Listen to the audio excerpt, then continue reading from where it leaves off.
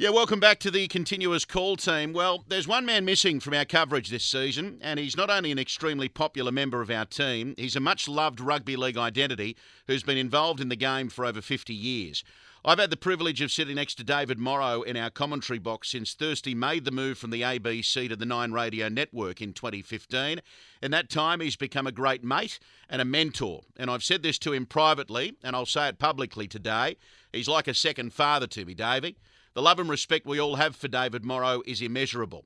As you can appreciate, it's been extremely upsetting since Thursday told us all that he'd been diagnosed with brain cancer. He's now undergoing treatment which has forced him to step back from his commentary duties with the continuous call team. And I'll say this, they are impossible shoes to fill. Ray Hadley described him recently as the most versatile sports commentator in Australia, and his career, well, it speaks for itself. 44 years of calling first-grade rugby league, 8 Olympic Games, 6 Commonwealth Games. He was awarded an OAM in 2005 and inducted into the SCG Media Hall of Fame last year. And I know I speak on behalf of Daryl Broman, Mark Riddell and Josh Morris in saying it was such an honour to play a small part in that announcement. He's provided the soundtrack to so many memorable moments in Australian sport. The outpouring of love and support for Davey since his diagnosis just emphasises the enormous amount of respect everyone has for him. We're talking everyday sporting fans to footballers to Olympians. He's made an enormous amount of friends throughout his broadcasting career, and what we are doing is all rallying around him and his family at this extremely difficult time. So I thought, given it is our first show for 2024 and we'd love to have him with us over here in Las Vegas, I've got the great man himself, David Morrow, on the line with me now. G'day, Davey. I'd get lost in Las Vegas with you and Piggy and Daryl. I mean, you'd lead me astray. Yeah, that's one thing about you, Davey. You certainly know how to have a good time. Yeah, that's true, but I don't enjoy playing poker machines. Oh, mate, I'm sure all you need is a bar stool, a bar, a nice cold beer, and you'd make friends with people from around the world and tell them what you thought of Las Vegas. Give me an empty scooter and I'll get Ricky Stewart running the length of the field at Manchester in 1990. Ricky still reckons he did run the length of the field. I'll say this, Davey, you sound fantastic. The one thing that has really shone through, and I said that in my introduction, is the enormous amount of love and respect that's out there for you at the moment. Have you been blown away? Yeah, I was blown away. I was very humbled by Ray and all of the incredible support I got when Ray made the announcement, and I know my kids were blown away, and so was my wife. It was amazing, the response.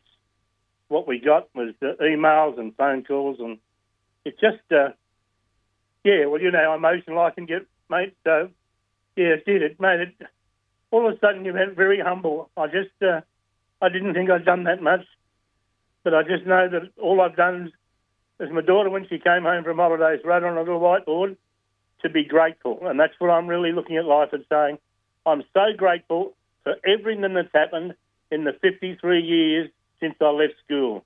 I've been so lucky. I mean, really, honestly, Mark, not many people can achieve what I've achieved and enjoyed what I've enjoyed. And Ray would back me up.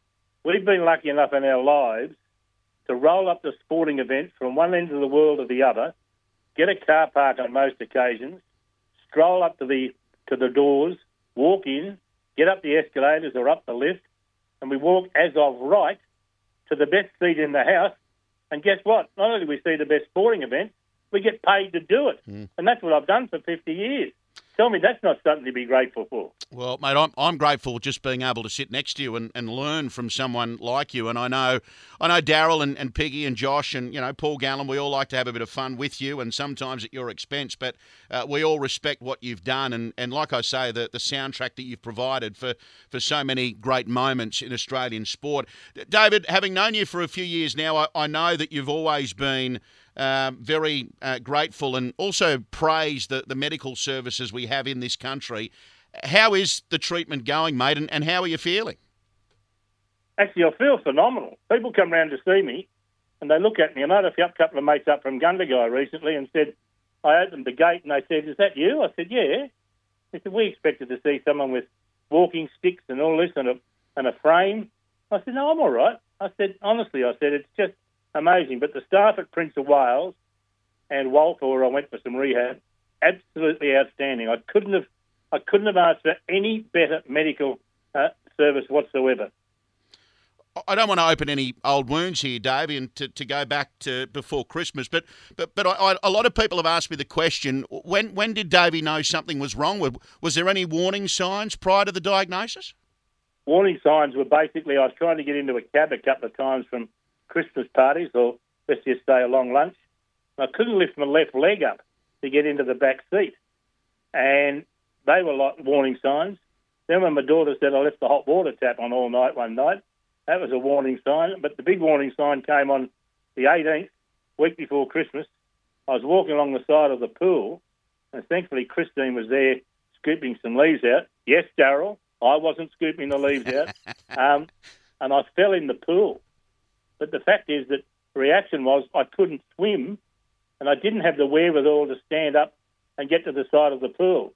So Christine immediately knew there was something wrong, and she said, we're going to Prince of Wales tomorrow morning. And the rest is history. Went to Prince of Wales. The brilliant staff at Prince of Wales, after hearing what I'd been through, made the diagnosis straight away, down for a CAT scan, MRI the next day, and then they told me that they were going to operate. Originally, they were going to operate and take it out, and then one of the they were very smart. They said, if we take that out, you mightn't have enough left to be able to put it all together. So they did a biopsy, and then the biopsy came back, and they told me a few weeks later that what I had in front of me was radiation and chemo, which a lot of people go through. And it tell you what breaks your heart, Mark, is when you're 70 and you cop this, and then you pick up the newspaper and find out all these 5-year-old kids that are going through it. And all you do is it just breaks your heart. And it breaks your heart to see these parents have to go through what they're going to go through. But, look, I don't wish it on anyone. Davey, you mentioned Christine, your darling wife. I know prior to this all happening, you were talking about going on holidays with your wife, Christine, who's been by your side. She's been your rock. Is that still the plan, pending a medical clearance? Yeah, mate, we'll do that if we get a chance. Don't worry. And the doctors have been pretty upbeat that I'm going to be able to do some of that, so it'll be good. Mate, without her and the scoop, I might have drowned in the pool that day. Oh, dear.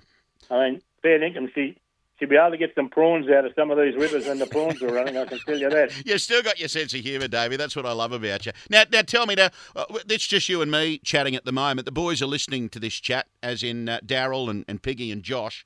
Mate, what's the big man going to do this year? He's going to be lost without you. Oh, he's got Phil for us to help him. I noticed he had Phil for us to help him on the weekend.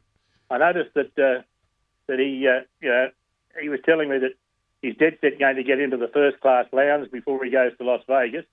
We all know that Phil for us can work his way into any first-class lounge throughout the world. Now, you're telling me that Piggy's got a rort running. Yeah, 2 extra days in Vegas because they couldn't get him home on a business-class flight the next day after the game. Only Piggy can organise that. It's only a rort if you're not in it. You know the rules, Davey. That's true. Yeah. It's only a rort if you're not in it. Now, I can't let you go. Predictions for 2024. You've covered the game longer than most. What are your thoughts this year on our premiers, our grand finalists, and any other big improvers in rugby league this year? I'm going to stick with Penrith. I think that, he's such a good coach. They've got so many good players. And I know it was a bit of a hiccup against Wigan. They were a bit stiff, I think, a couple of decisions that went against them. But I still think they're going to be the hardest to beat. Looking at teams that might improve dramatically, I'm not sure. Look, I'm never going to wipe Manly off while ever Tommy Trbojevic is playing. And while ever Cherry Evans is playing, I think they've got some real talent, Manly. They've got those big forwards, and they've got some very, very capable backs. And I just like the way they're going. And you're a fool if you ever wipe Melbourne off. Somehow, Melbourne last year, I know they had a slow start, but they looked all right the other day. And, mate, you know full well everyone's going to put money on the Roosters because you just got to back them. And your mob, if they find their form, they can beat anyone, South Sydney. Yeah, they've got a backline that's as good as any team in the world. Well, it's going to be a great season. We're going to miss you, Davey. You're a much-loved and cherished member of the continuous call team. I'm going to miss having you alongside me at the footy and listening to your wonderful voice describing the football. And, you know, we're all thinking of you. We're all in your corner. And on behalf of our listeners, thank you for your service to Australian sport. We love you. We're going to miss you on the airwaves this year, Davey. But if there's anything we can do to help you, we're only a phone call away. You know that, okay, mate? Thanks, Mark. And it's been an honour to work with the continuous call team. Great team of blokes. Absolutely special time. As my wife said to me during all of this, she'd never ever heard me once in my life say I didn't want to go to work. Now, that's what I say, something worth being grateful for. We love you, mate. We'll catch you soon, all right? Thanks, Mark. Thanks, everyone. There he is, David Morrow. Gee, I wish he was here with us. David Morrow joining us. He's got a battle ahead of him, but it's a fight that he's up to and ready for. David Morrow, our mate, our colleague, here on the Continuous Call Team.